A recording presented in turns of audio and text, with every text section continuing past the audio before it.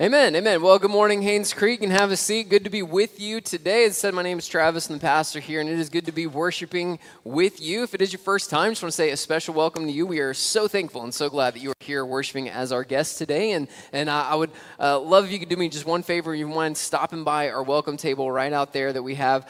There's a free gift we'd love to put in your hands as just a way to show appreciation, and we also have a little welcome card if you don't mind filling that out.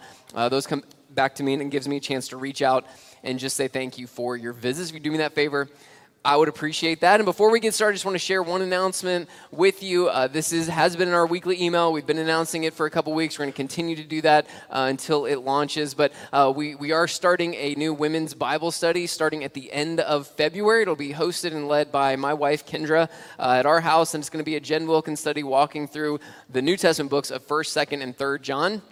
So we meet weekly on Wednesday nights starting on February 28th for 10 weeks.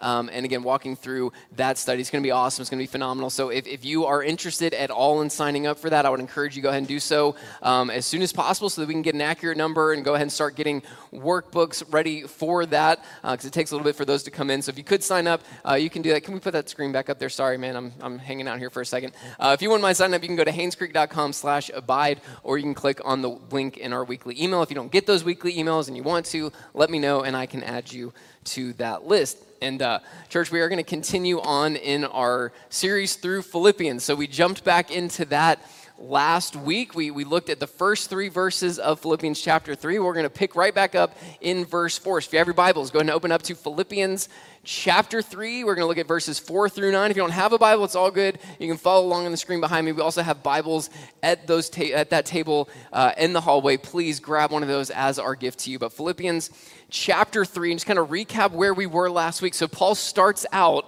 in Philippians chapter 3, verse 1, reminding his audience and us today of the thing that he's been saying over and over again through Philippians, and we'll do so even more, and that is that we are to rejoice in the Lord. And when Paul writes that, he writes it as a command. We are commanded to have joy in Christ as believers. And he can say that and he can command that of us because joy is different than happiness, right? Joy is different than any fleeting emotion that we base on our circumstances, right? If life is good, family's good, jobs are good, we're happy. The minute that changes, well, now we're unhappy or we're frustrated or we're angry and it changes, right? Emotions can change based on our circumstances, but joy in Christ should never change because joy is an anchor centered on Jesus. Centered on who he is and what he's done for us, and that never changes. And the promises of Christ never change, so we can have joy regardless of what our circumstances are because it's centered in Jesus and who he is and what he's done. And Paul can write these things even though he's sitting chained up to a Roman guard 24/7, awaiting trial before Caesar, who could kill Paul at any moment, right? He could just at the whim just be like, no, don't like this guy, kill him. Even though Paul's done nothing wrong, even though he was unjustly arrested, he's been in prison for years now, and he can say, have joy. So if Paul can have joy in those circumstances, we can in our circumstances as well. So Paul starts out in Philippians chapter 3, verse 1, reminding us of that truth, and it's a central theme in Philippians. He's already said it several times, and he's going to say it several more times, right? That's a big deal. And we said that this kind of starts off a new section where Paul is digging into more of this type of doctrine and theology and centered on who we are in Christ and how that should impact our daily lives. So he starts out in chapter 3, warning us, one of the ways that we can rejoice in Jesus and have joy in him is to stay away from false teachers. And he warns us of the false teachers that were just kind of permeating the church at this time. And one of the primary false teachings that was out there was being led by a group called the Judaizers. And we talked about that last week. And these were Jewish Christians who had put their faith in Jesus, but they were teaching a false gospel. They were saying to have salvation, it's Jesus plus circumcision, Jesus plus following the Old Testament Jewish law, and that's what got you salvation. And Paul's had to come up behind these folks and be like, no, that's not at all what's going on, right? So he warns us of following and being led astray by false teaching. And then he says that in order to stay away from that, we need to remind ourselves of the truth of who we are in Christ, right? We are the people of God. We worship and serve him. We boast or glory or find our joy and satisfaction in Christ. And then he ends verse 3 by saying that as believers, we do not put confidence in the flesh. And we talked a little bit about what that meant last week. And Paul here in verses 4 through 9 is going to build on that idea. And he's going to walk us through a significant change in his life, that at one point he was living with confidence in the flesh, and then something changed, and now he's not. And we have these moments of change in our lives, right? They can be significant, maybe addition of a new family member, a new baby, child, all that kind of good stuff, a new job, a new move, big changes like that, or they can be small changes, right? We all have these moments of change. There was a change that happened in my life a few years ago when we had our second child, Livy. So we had our first son, Zayden. We adopted him at birth, and he was ours, and then 6 months later, along comes Livy. So at that point, I'm 30 years old, and we have 2 kids, 6.5 months, and then newborn. And at that point of my life, at the age of 30, I had never been a coffee drinker. Never once. I mean, I tried it. It was gross. Didn't want it. Didn't need it. No thanks. And I stayed strong. It was one of those things that oh yeah, I'm the guy that doesn't drink coffee around here. And all my friends, everybody was like, coffee, coffee, coffee. And as a pastor, you meet people for coffee all the time. So it's here I am at 6 a.m. at a Starbucks, and somebody's drinking coffee. You want anything? I'm like, no, I'm good. I don't drink coffee. And so everybody was like, no, man, you gotta have coffee. You gotta have coffee. So along comes Livy. We've got 2 infants, 6 months and under.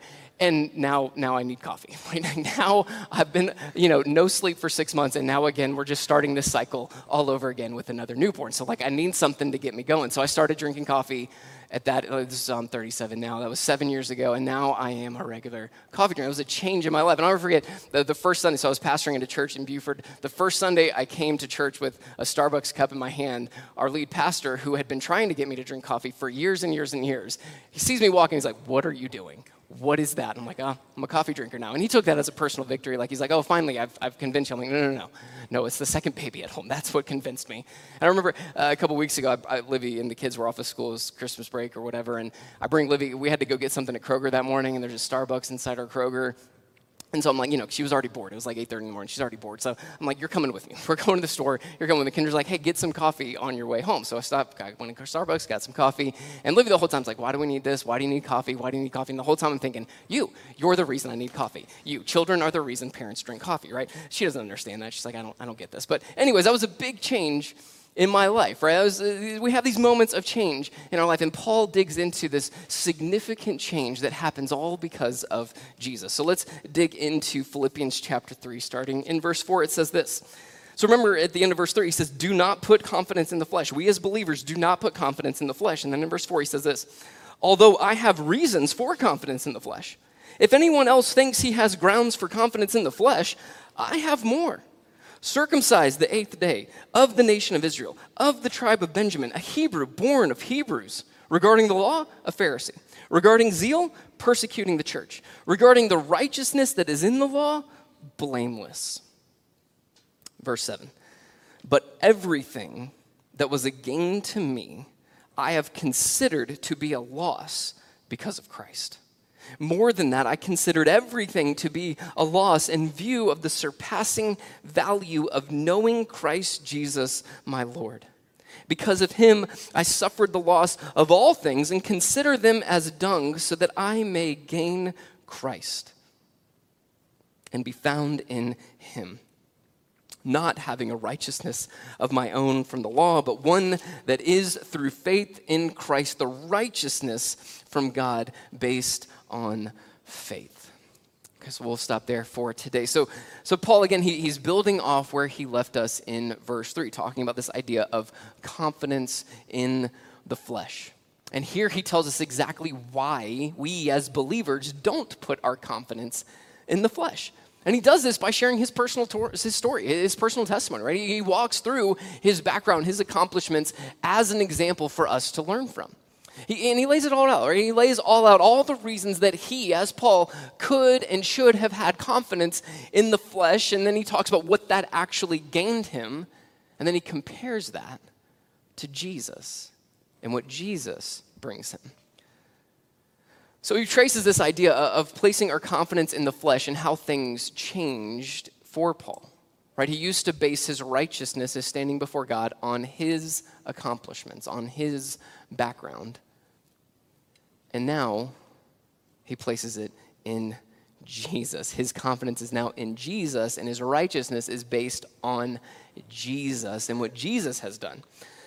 So we're going to walk through Paul's description here and his change and how all this happened. So to make his point, Paul shares again his previous way of living, which was based in self-righteousness, and then what changed and how he now lives in Jesus' righteousness. So let's walk through this passage. So he starts out here. The first thing that we're going to talk about is Paul's previous self-righteousness. Paul's previous self-righteousness. If you're taking notes, you can write that down. That's the first thing that Paul talks about, his previous life of self-righteousness. Look at verse 4 again. I love how he starts out here. Although I have reasons for confidence in the flesh, if anyone else thinks he has grounds for confidence in the flesh, I have more. Paul's talking, again, to the false teachers. Like, you want people to put confidence in the flesh, to have confidence in what they've done. He's like, if anybody could do that and should do that, it's me, it's Paul, right? You got confidence in the flesh, I've got even more. And then he lists out how he's got all these guys beat with his earthly, fleshly accomplishments. So he walks through his background and then his own personal accomplishments. So his background, look at what Paul lists just as his background. So he says in verse 5, he's circumcised the 8th day of the nation of Israel, of the tribe of Benjamin, a Hebrew born of Hebrews. This is all about Paul's background and upbringing here. So he says that he's circumcised on the 8th day. Now, why is that a big deal? Again, circumcision was the point of contention here. The Judaizers were saying salvation is Jesus plus circumcision. That's what gets you salvation. And we saw last week, and go back and listen to the sermon, we traced the idea of circumcision. It goes all the way back to this promise of God to Abraham. When Abraham gave him the covenant, he was going to build the nation of Israel out of Abraham. He says, one of the signs that I'm giving you, one of the things I'm telling you to do is to circumcise all of your males going forward on the 8th day. Now, by this point, the practice in Judaism was like, okay, 8th day, that's a goal, but it's not necessarily you have to. If you do it on day 9, well then why even do it at all? Like, so there was this kind of like the idea of it's important to circumcise. The date is not necessarily as big a deal, but Paul's saying here like no man, I was circumcised on the 8th day. What he's pointing out is even at the beginning of his life, he started out with strict adherence to the law. So saying, no, man, like I followed the law exactly. My parents did it the right way. I was circumcised on the 8th day. And then he says, not only that, but he's of the nation of Israel. What that literally means is the race of Israel. Paul was an Israelite. Now, by this point throughout Jewish history, there was this practice of Gentiles becoming essentially Jewish disciples, right? The word that was used was proselyte during this time. So Gentiles could become and worship as a Jewish person, right? They could worship in the Jewish religion and follow the Jewish ways of doing things, right? And they could be accepted, a little bit into the people of God. And to do that, they had to do exactly what we talked about last week. They had to get circumcised and they had to follow the Old Testament law. But they were still Gentiles. Right? And they were still in some ways outsiders. And Paul says, not me, man. I'm not a proselyte. I'm not a Gentile. My parents aren't Gentiles. I am a Jew. Through and through, man. I am of the race of the Jewish people. Right? He was a pure Israelite. I have a Harry Potter joke in there, but I'm going to spare you guys of that and just know that I love Harry Potter. No, I'm a total nerd when it comes to that, but I won't embarrass myself any more than that, but just know I had a joke there. So he's of the race of Israel. And then he says that he's of the tribe of Benjamin. Now, why would he list his tribe, right? Like, those of you that are familiar with the Old Testament, you know that Jacob had 12 sons, and those 12 sons were what became the 12 tribes of Israel, and Benjamin is one of those. So why would Paul brag about the tribe that he's in? Now, what's going on there? Well, let's just kind of do a little history lesson on Benjamin. So why would this be a point of pride? Well, for one, Benjamin was one of the 2 beloved sons of Jacob, right? Jacob, great guy in many ways, but definitely had his favorites. And he had his favorites from his wives and his children. So his favored wife was Rachel. He loved her more than Leah. We're told that throughout his story. And then they had 12 sons, Leah having the bulk of those. And then Rachel, his beloved wife, had 2 sons, Joseph and Benjamin.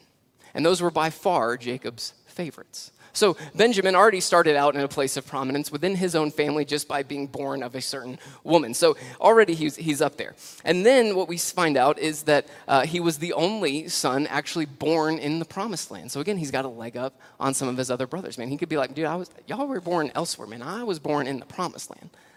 So that was a point of pride. We also know from history that the first king of Israel, King Saul, was from the tribe of Benjamin. And Paul, if you remember, his Hebrew name is Saul. Most believe that he was named after the first king of Israel. And also, what we know from the Old Testament is that Benjamin was one of the two tribes that remained loyal to the family line of David. So King Saul, first king of Israel, disobeyed God. God removed him from being king, removed his family line from being king, and raised up David and gave David the promise that David's line would be reigning as king forever, right? So that was the promise. It was all David's line. All the kings were to come from David's line. Well, then you got David, and then Solomon took over after David, and then after Solomon, man, his son was kind of a knucklehead, kind of screwed things up, and there was this split in the kingdom. There was this struggle of power, and there was a split. And we know that in the Old Testament, you see the talk of the northern kingdom and the southern kingdom. Well, the southern kingdom was made up of Judah.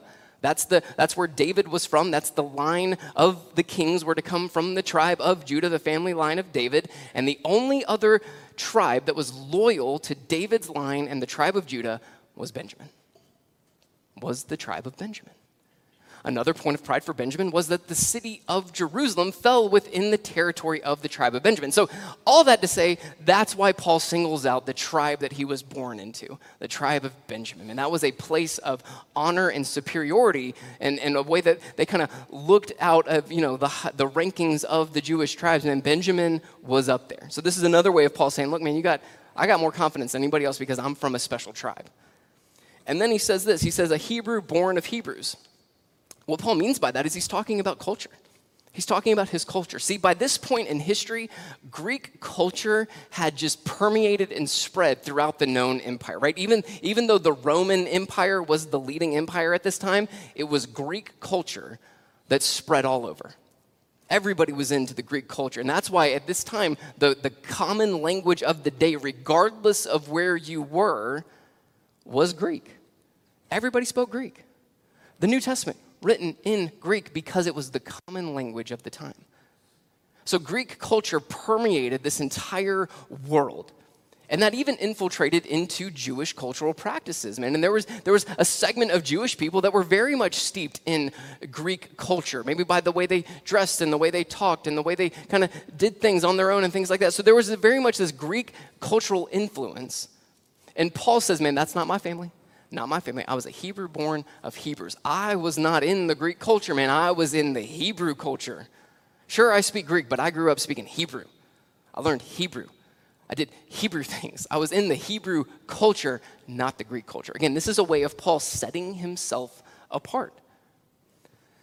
So Paul lists out, man, he's got a very extensive background here as to why he can and should have confidence in the flesh. But Paul doesn't stop with just his background. He also lists out personal accomplishments that would be looked at as very positive in the Jewish lifestyle and culture. So he says here, continuing on in verses 5 and 6, look at this. So he says, a Hebrew born of Hebrews, then he continues, regarding the law, a Pharisee, regarding zeal, persecuting the church, regarding the righteousness that is in the law, blameless. So let's talk about his personal accomplishments that he lists out here. First, he says that he was a Pharisee. So within the politics of Jewish life, there were two ruling parties. There were the Pharisees and the Sadducees.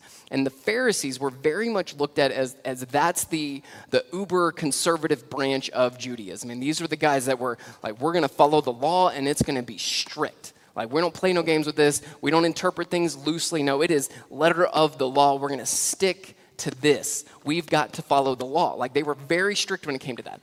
So again, that was a positive thing at this time. And if you were part of the Pharisees, like that was top echelon, not only just in Jewish politics, but man, you were looked at as like, dude, you followed the law. Like that you were righteous because you were a Pharisee, right? So Paul says, man, I was a Pharisee. You want to talk about following the law, dude? That was me. I was following the law more than anybody else around here.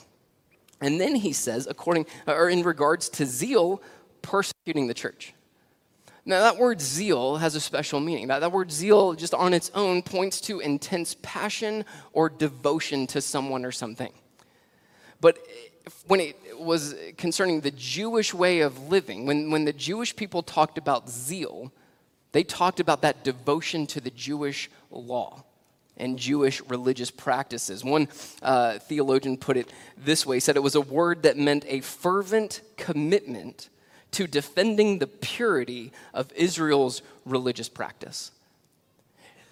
And within that, there was this branch, you've seen this word maybe throughout the time in the Gospels, because one of Jesus' disciples fell into the party of the Zealots.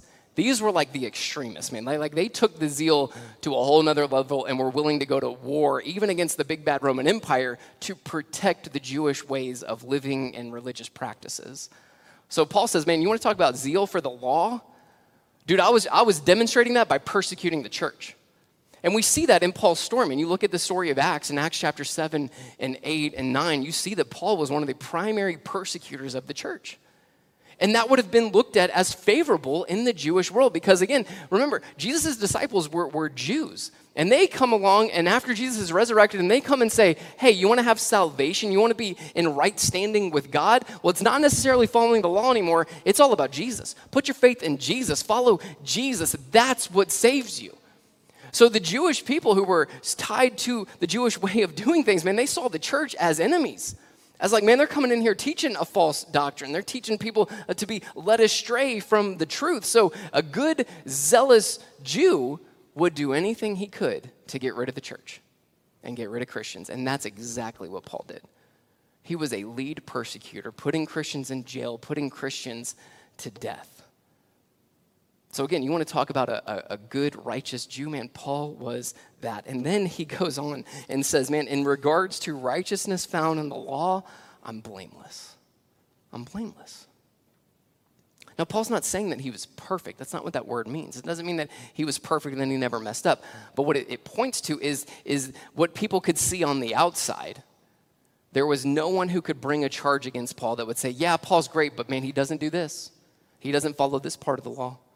As far as everybody else could see, the outward living of Paul, the outward practice of Paul, his obedience to the law was perfect. Nobody could come and say, man, I got a charge against Paul. He's not doing this. He's not doing that. Nobody could say that. So Paul could say here that, man, in regards to the law, I was blameless.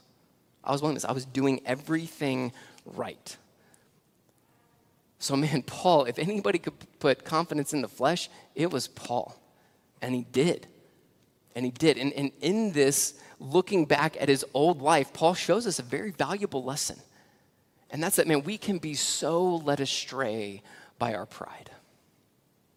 We can be easily led astray by our pride.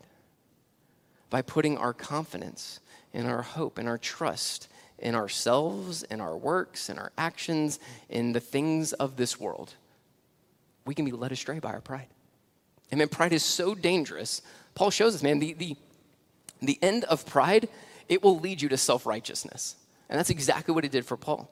His righteousness was not found in God. It was not found in Jesus. It was found in the law. Or more importantly, his ability to follow the law. His obedience to the law. That filled Paul with pride, and it filled him with self-righteousness. And that led him far away from God. You know, pride is dangerous. It's dangerous for us. And it leads us astray in all sorts of different ways. And you might look at this and be like, man, I'm not a Jewish person. I'm not following the law. I'm not a Hebrew born of Hebrews. I'm not part of any tribe here. What are you talking about? I'm not like Paul here. Sure, we might not put our pride in the same places that Paul did, but man, we got no shortage of options to put our pride in. We could put our pride in our background, where we were born or who we were born to or our family history, right? Like our family line. We could easily put our pride in that. Or think about our own personal accomplishments, whatever success you may or may not have in business or in your job. It's easy to put our pride in that. It's easy to put our pride in our wealth or our possessions and go, man, look at all that I have. Look at all that I've built. We can easily put our pride in those things, or in our relationships, or in whatever influence and power we may have in this life. If we're not careful, we'll start to buy into our own hype. And we'll start to put confidence in ourselves and think more highly of ourselves than we ought to, as Paul says not to do in Romans chapter 12. And that's easy if we're not careful, if we don't guard our hearts from that. So pride can lead us to some pretty dangerous places, and it can lead us to that self-righteousness, right? Like Paul was basing his righteousness, his right standing before God on himself, on his background and what he's done. And man, we could easily do that too. Maybe we think we're good with God because, I grew up in a Christian home. Travis, yeah, I grew up in a Christian home. My parents were Christians. I went to church as a kid. I'm good. Sure, I believe in God. Don't look at my lifestyle and how I'm living. Don't worry about that. Just I was born a Christian, man. I've had that conversation with people. Like, I'm born a Christian. I'm like, no. Nobody's born a Christian. Nobody's born a Christian. That's not how this works. You can't base your right standing before God on what your parents believed or what your grandparents believed. That's not how this works. We can't base it on our ability to be a good person. I can't tell you how many conversations I've had with people who profess the name of Jesus, and I ask them, and how do you define righteousness? How do you define your standing before God? Like, what's it based on? And like, well, I'm just trying to be a good person. I'm just trying to be a good person. That's not what's going to bring us righteousness. That does not equal a right standing before God. We'll talk about that more in a minute. But so Paul shows us, man, it is so easy to be led astray by our pride, by these places that we put our hope and our confidence in. And it's dangerous. And it's dangerous. And actually, what Paul's going to tell us next is that all those things that we think are good and gains and superior, whatever it may be, Paul says that actually they're nothing. Actually, they're nothing. And he uses a very stark word, which we'll look at in a second, to describe how nothing they are. So let's dig into it. So the second thing that we see from Paul, we see his previous self-righteousness, and now we see his change to Jesus' righteousness. We see Paul's change from his righteousness, his self-righteousness, to a righteousness based on and found in Christ. So again, Paul tells us he's got every reason to put confidence in the flesh, right? If anybody could be saved by their good works and adherence to the Jewish law, it would be Paul. And Paul clearly tells us here, man, like, that's not how this works. So let's look at what he says here in verse 7. He says in verse 7, "But everything that was a gain to me, I have considered to be a loss." Let's leave verse 7 up there for a second. That word that it starts out, but. That's a small but a significant word in Scripture, because that shows us a change. Paul did think one way, but now he thinks differently. Paul saw things one way, but now things have changed. Paul put his righteousness in one place, and now it's in something, in someone else. But everything changed for Paul. Things changed for Paul. And that change, you could go back and look at Acts chapter 9, where Paul puts his faith in Jesus, where everything changed for him, right? Remember, he's this great persecutor of the church, putting Christians in jail, putting Christians to death, bragging about his zeal for the law, his blamelessness in the law, and then on his way to Damascus to persecute more Christians, to put more Christians to death, to put more Christians in jail. Paul comes face to face with the risen Savior, Jesus Christ. And in that moment, everything changes for Paul. He goes from persecuting the church and trying to destroy and tear down the church to being a worldwide missionary, raising up and planting more churches. It all changed for Paul. Why? Jesus. It's all because of Jesus. Jesus changed everything for Paul. In that moment, he put his faith in Jesus, and everything changed. Everything changed, including where Paul put his righteousness and his confidence. Everything changed for him. Everything. No longer is Paul basing his righteousness on his background or his culture or his accomplishments in life, whatever they may be. No, now it's based in Jesus. It's not based on Paul. It's not based on Paul's works. It's based on Jesus and Jesus' works. And look, because of that change, Paul goes from seeing all of these things in his life, his culture, his background, his accomplishments. He goes from seeing all those as gains to now seeing them as losses. And he's kind of using some accounting language here, right? It's almost like he's looking at a profit and loss statement of his life. And in the profit column was all of those things. Circumcised, they following the law, tribe of Benjamin, Hebrew of Hebrews, persecuting the church. All those were listed in the gains column. And then he comes face to face with Jesus. He puts his faith in Jesus, and he takes all of those gains and he moves them to the loss column. And now the only thing in the gain column is Jesus.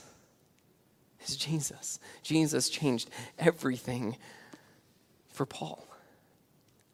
So what he saw once as a gain, he now sees as a loss. And not just a loss. Let's look at verse 8 now. Verse 8, he says this about all those things he considered as gain. He says, more than that, I also consider everything to be a loss in view of the surpassing value of knowing Christ Jesus my Lord. Because of him, I have suffered the loss of all things and consider them as dung, so that I may gain Christ. So Paul uses that word that's translated here. I use the Christian Standard Bible. I really love this version. Preach from it every week. He translates, or it's translated that word as dung. Your version may have something else, but it's a pretty vulgar word at this time. Like it really is. Like I'm not going to deny that or try to church it up in any way. It is. That's a great translation for what that word means. It's a word that essentially means just garbage, just trash. It's garbage. It's trash. It could also be used for manure or dung, as it's translated here. So what Paul is saying is he's saying all of those earthly accomplishments, all of those things that I used to put my pride in, compared to Jesus, they're garbage, street trash, manure. That's what they are. When you look at anything that we can gain in this world, when you compare it to Jesus, it's garbage. It's trash. And it needs to be tossed out. Don't put your hope and your faith in garbage. Put it in Jesus. And that's what he says here. He's like, I used to see all this as gain. Now it's garbage because now I have Jesus. Jesus is his gain. He takes everything that he used to love and put pride in and hope in and confidence in and all that, and he gets rid of it for Jesus. And when he does that, man, he's not losing anything. He's actually gaining everything. Look at how he describes his gain in Christ. First, he says in verse 8 that because of Christ, he now views the surpassing value of knowing Christ Jesus, my Lord, as a gain. The surpassing value of knowing Christ Jesus, my Lord. That phrase for knowing Jesus, that means a deep personal relationship with him. This is not a head knowledge. This is not a Paul just learned some facts and some things about Jesus. That's not what he's talking about here. That word for knowing points to a deep personal relationship. He knows Jesus because there's a relationship there. Right? When we build close relationships with one another, we know each other on a deeper level, right? I mean, that's just what happens.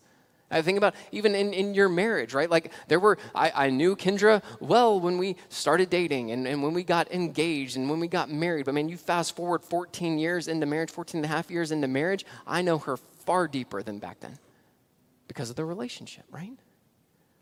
That's what Paul's talking about here. Those deep relationships that we have with people where, man, we just know everything about somebody. That's how Paul describes his relationship with Jesus. And he uses this personal language that Paul typically doesn't use. He says, and it's just one little word, but he refers to Jesus as Jesus Christ, my Lord. My Lord. That's personal. Again, Paul doesn't use that language. Man, I think this is the only place in the New Testament where he refers to Jesus as Christ Jesus, my Lord. It shows a deep personal connection and relationship to Jesus. And Paul says, man, the value of that is greater than anything else. Just knowing Jesus, having a personal relationship with him is of surpassing value. That word for surpassing value means exactly that. It means better than and superior to. So knowing Jesus is better than anything else in this world. It's better than anything else that we could gain or have in this life. Jesus is better. And we see the language that Paul's using here, man, it makes complete sense why he would look at everything else and say it's garbage when compared to Jesus. And that's the mindset he's calling us to have as well. We'll talk about that in a minute. The next gain, or the way that he describes his gain in Jesus, is verse 9. It says, and be found in him. So he gains Christ and he is now found in him. That's language that points to Judgment Day. It points to the end. There was this idea in Jewish belief where the day of the Lord, right, this day of judgment, God would come and he would bring the new heavens and the new earth. There would be a day of judgment. And on that day, if you were not found in God, then you should run and hide from God's wrath because he was coming to judge the unrighteous. And Paul brings this language in and says, man, I got no reason for fear because I know on the last day I'll be found in Christ. I'll be good. Because it's not based on my works, it's based on Jesus and his work. So he will be found in Christ. And then lastly, he says here, look at verse 9, and be found in him, not having a righteousness of my own from the law, but one that is through faith in Christ, the righteousness from God based on faith. And that's where this entire section has been building towards. Right here in verse 9, where Paul says, man, I used to put my righteousness in the flesh, in the things of this world, but Jesus changed it all, and now my righteousness is through faith in him. And this idea of righteousness is a right standing before God. It's having this right standing before him. And the only way to have a right standing before God is to no longer depend on yourself and your works, but to depend on Jesus. That's what Paul's telling us here, man. His dependence went from resting in him and his accomplishments to now it rests on Jesus and his accomplishments. So there's two ways that we depend on Jesus' righteousness that Paul teaches us here. One, we have a dependence on Jesus for salvation. For salvation.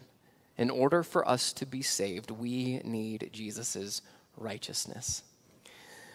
It just so happened this week, the Bible study that we work with on our kids, it's walking through the five solas of the Reformation, if you're familiar with that. But we're in this section on faith alone and talking about our grace alone, this idea of grace and Jesus' grace and the unmerited favor of Christ for our salvations. We've been talking about that. And then the next section that we talked about this week was justification.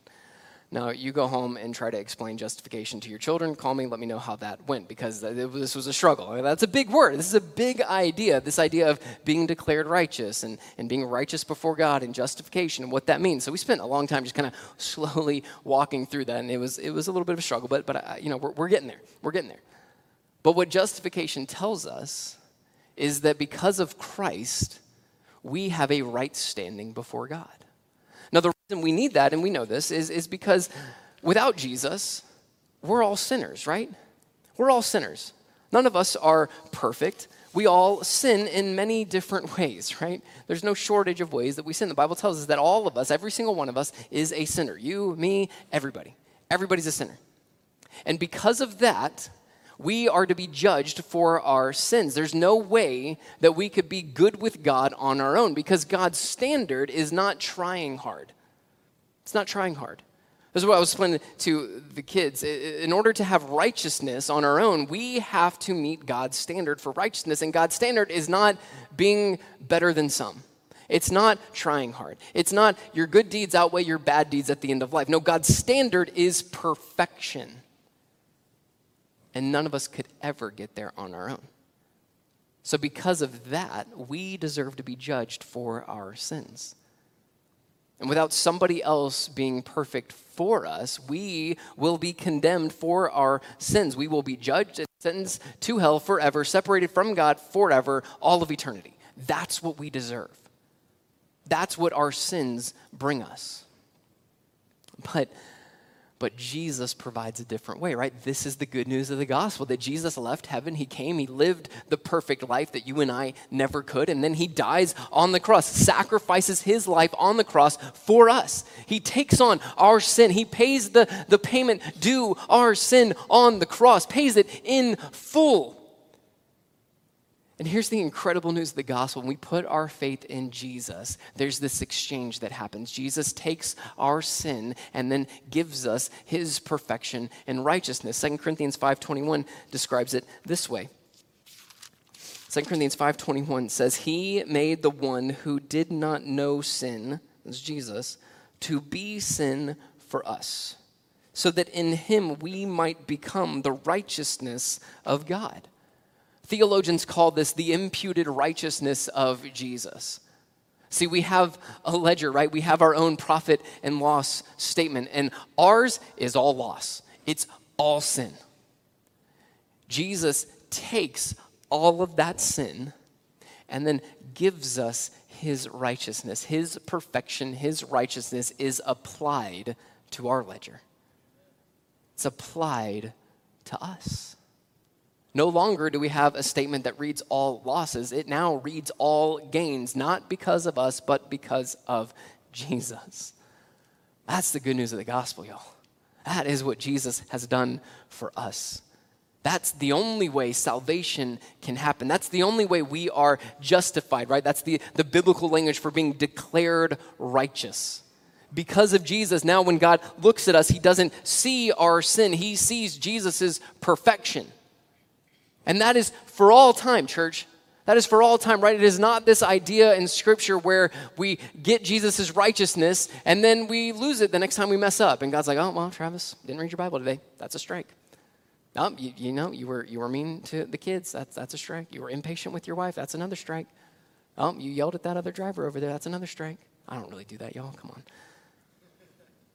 I don't. All right, I don't. Oh, you didn't go to church this week. That's another strike. Oh, you didn't do this. You didn't do that. That's another. Now, Travis, now you got a lot more work to get your righteous standing back. That's not what the Bible tells us. Justification is once for all time. When God sees us, he only sees Jesus' perfection. Our standing before God does not change, right? Our works didn't get us there, and it's not our works that keep us there. It is Jesus. It's him that brings us there, and it's his righteousness that keeps us there. So there is a dependence on Jesus' righteousness for our salvation. The second way we depend on Jesus' righteousness is honestly just everyday living. We need Jesus' righteousness for everyday life when it comes to following Jesus. We need it. We have to rely and depend on Jesus every moment of every day. And again, this is the beauty of Scripture, right? Jesus doesn't save us and then say, hey, by the way, living for me is on you now, right? I did the hard work of saving you. Now it's up to you to follow me and be in good standing and be a good Christian, right? And if you don't, well, then shame on you. That's not how it's supposed to work. We are to depend on Jesus not just for our salvation, but for following him every moment of every day. And here's how we do that. Here's the main takeaway here from this passage, is in order to depend on Jesus, to live for him in the ways that he's called us to, we have to see Jesus as the gain. We have to see Jesus as the one and only gain. We have to see him as better and more superior than anything this world has to offer us. We have to see Jesus as what Paul says, as being the surpassing value of everything, right? And what we just talked about, like his righteousness and his salvation in our lives, like that should be enough, right? Just remembering and seeing and knowing what Jesus has done for us, like he's done more for us and will do more for us than anybody or anything in this world or in our lives. That should be enough. Sometimes we forget that, right? So we need these reminders of the gospel. It's good for us to be reminded. And the other reason is, man, we can be so tempted and led astray by the things of this world. It is so easy, like we said last week, to be distracted by the shiny objects of this world. But in order to live for Jesus, in order to rest in his righteousness and depend on him, and we have to see him for who he is, that he is the gain, that there is nothing better or greater than Jesus. This is how Paul puts it in 2 Corinthians chapter 4. Go back to 2 Corinthians chapter 4, verses 16 through 18. It says this, and I love this passage. It says, therefore we do not give up. Even though our outer person is being destroyed, our inner person is being renewed day by day. For our momentary light affliction is producing for us an absolutely incomparable eternal weight of glory. So we do not lose focus on what is seen. So we do not focus on what is seen, but what is unseen. For what is seen is temporary, but what is unseen is eternal. See, Paul here reminds us in this poetic language that, man, we don't live for the things of this world. We don't live for the seen, the tangible, the earthly things, because that's all wasting away. It is leading to death and destruction. Instead, we look to Jesus. We put our hope, our satisfaction, our joy in Jesus and in this incomparable weight of glory that's promised to us. But man, again, we're so led astray by the things of this world. So to protect us from that, we need to learn from Paul here. One, we need to let go of our pride. And two, we need to let go of any earthly gains. We have to let go of our pride, church. Again, that is so destructive, and it leads us astray in so many different ways. So we have to constantly do this inventory of ourselves. We have to look at our profit and loss statement and look at, man, where am I putting my pride? Where am I resting in my own accomplishments, right? Where am I thinking that I'm more superior than somebody else? Because, man, that's a danger spot for us. And we need to repent of that and come back to humility. because that can do such damage to us. So where are we putting our pride, man? Is it in your wealth, in your possessions, in the job title that you have, or in your family history, or man, when it comes to church, like we can have pride in the type of church that we go to, or the type of denomination that we're in, or the theological stance that we have. I have so many conversations with guys who started learning some theology, and they think they're all of a sudden superior to everybody else because you have this one theological viewpoint. It's like, dude, come on. First of all, that's just silly. Like, what are we doing? That's silly. Come on now. But that is not what Jesus wants. Man, he doesn't teach us to learn more about him and to be filled with the knowledge of Christ so that we can be filled with pride. No, that should lead us to deeper and greater humility, right? But we have these, again, we're so easily led astray by pride. So we have to let go of that. We have to put that to death. We're all led astray by that. We can all have pride in so many different areas. We have to do this self-inventory. And where is my pride? Where am I putting pride? Where am I putting my hope? Where am I thinking that I'm more superior than maybe somebody else out there? And then put that to death. It's dangerous. And then we have to let go of these earthly gains. Again, we're so led astray by thinking that if I just had these things, man, then life would be good. Yeah, Jesus is great, but this stuff's great too, right? This stuff's really good. And here's where we can be led astray. We can start to believe that we're missing out on something because of Jesus. We think that because we're following Jesus, we can't do or have certain things, and we're missing out. And that starts to lead us astray, right? We start to put our hope and our satisfaction thinking that we can actually gain something from this world. So we think, man, if I just had a wife or a husband, then I'd be good. Or if I had a new husband or wife, I'd be good. If I just had kids or kids that actually listened to me, then I'd be good. If I had this job or that job, things would be good. If I made X amount of money, that would be good. Man, if I just got that promotion, if I just got that house or that car or that new tech or whatever it is, man, there's so many things that we are led astray from thinking that thing, that person can finally give me what I long for in life. And we think we're missing out because we put our faith in Jesus. And what Paul reminds us here is, man, those earthly gains, they're not gains. They're garbage. It's dung, remember? That's garbage. That's street trash. That's worthless. The true gain is Jesus. So what areas are we still holding on to in life that we think are gains? What areas do we think, man, if I just had that, I'd be good? Is it our wealth, money, our comfort, our safety, our time, our schedules? Man, there's no shortage of things that we can put our hope and our satisfaction in other than Jesus. And Paul reminds us, man, that stuff is garbage. The true gain is Jesus. Jesus puts it this way in Luke chapter 14, pretty starkly here. He says this in Luke chapter 14, verse 26. If anyone comes to me and does not hate his own father and mother, wife and children, brothers and sisters, yes, even his own life, he cannot be my disciple. Whoever does not bear his own cross and come after me cannot be my disciple. If anybody ever tells you that Jesus did not draw clear lines, they're lying to you. Now, what's Jesus saying here? Is he saying that we should hate our family? No, of course not. He's not saying that we should hate our family. That's not the point. The point is if we're going to truly follow Jesus, he gets it all.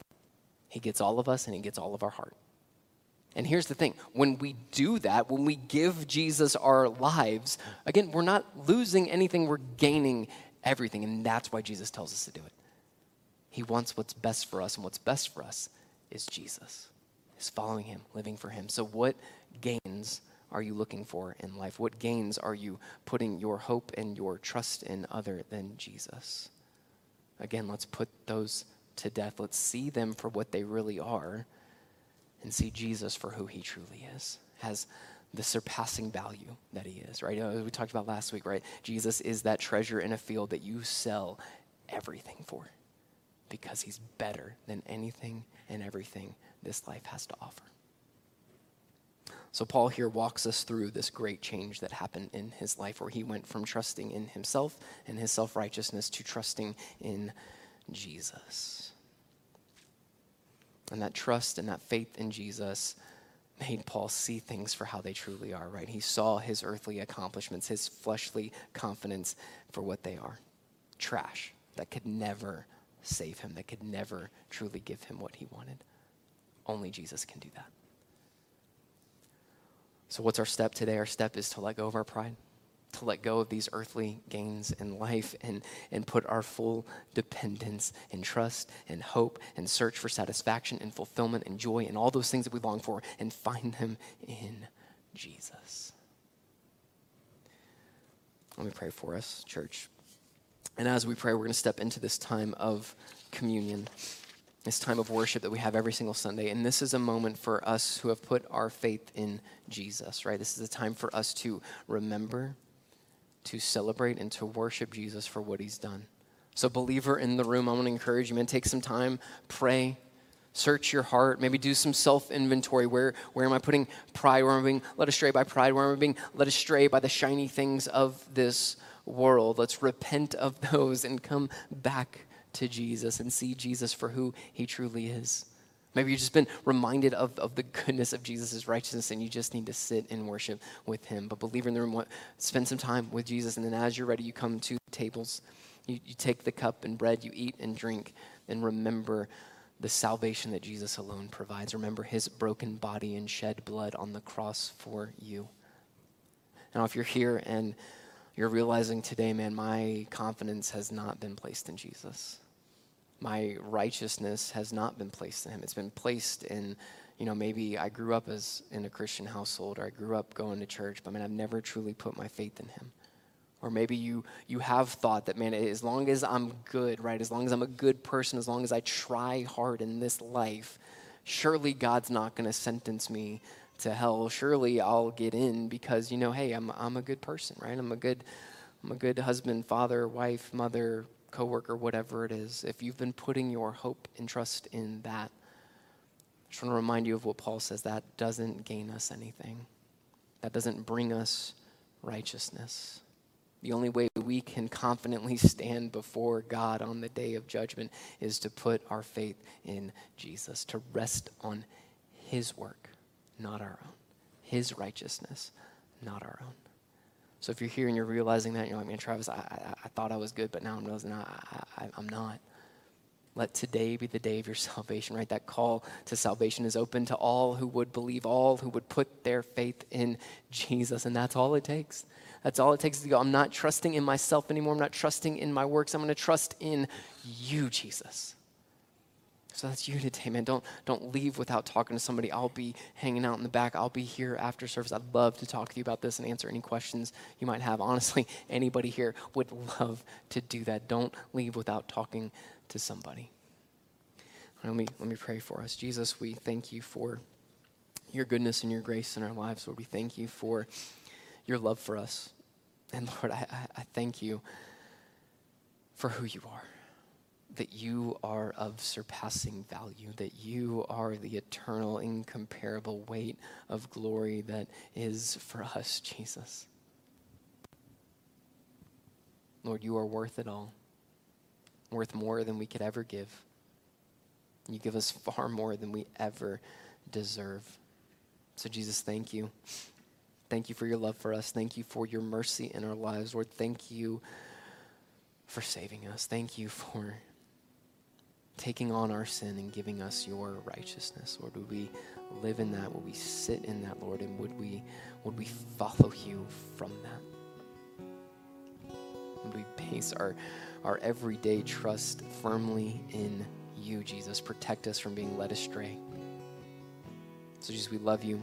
We thank you. We lift high your name today. In your name we pray.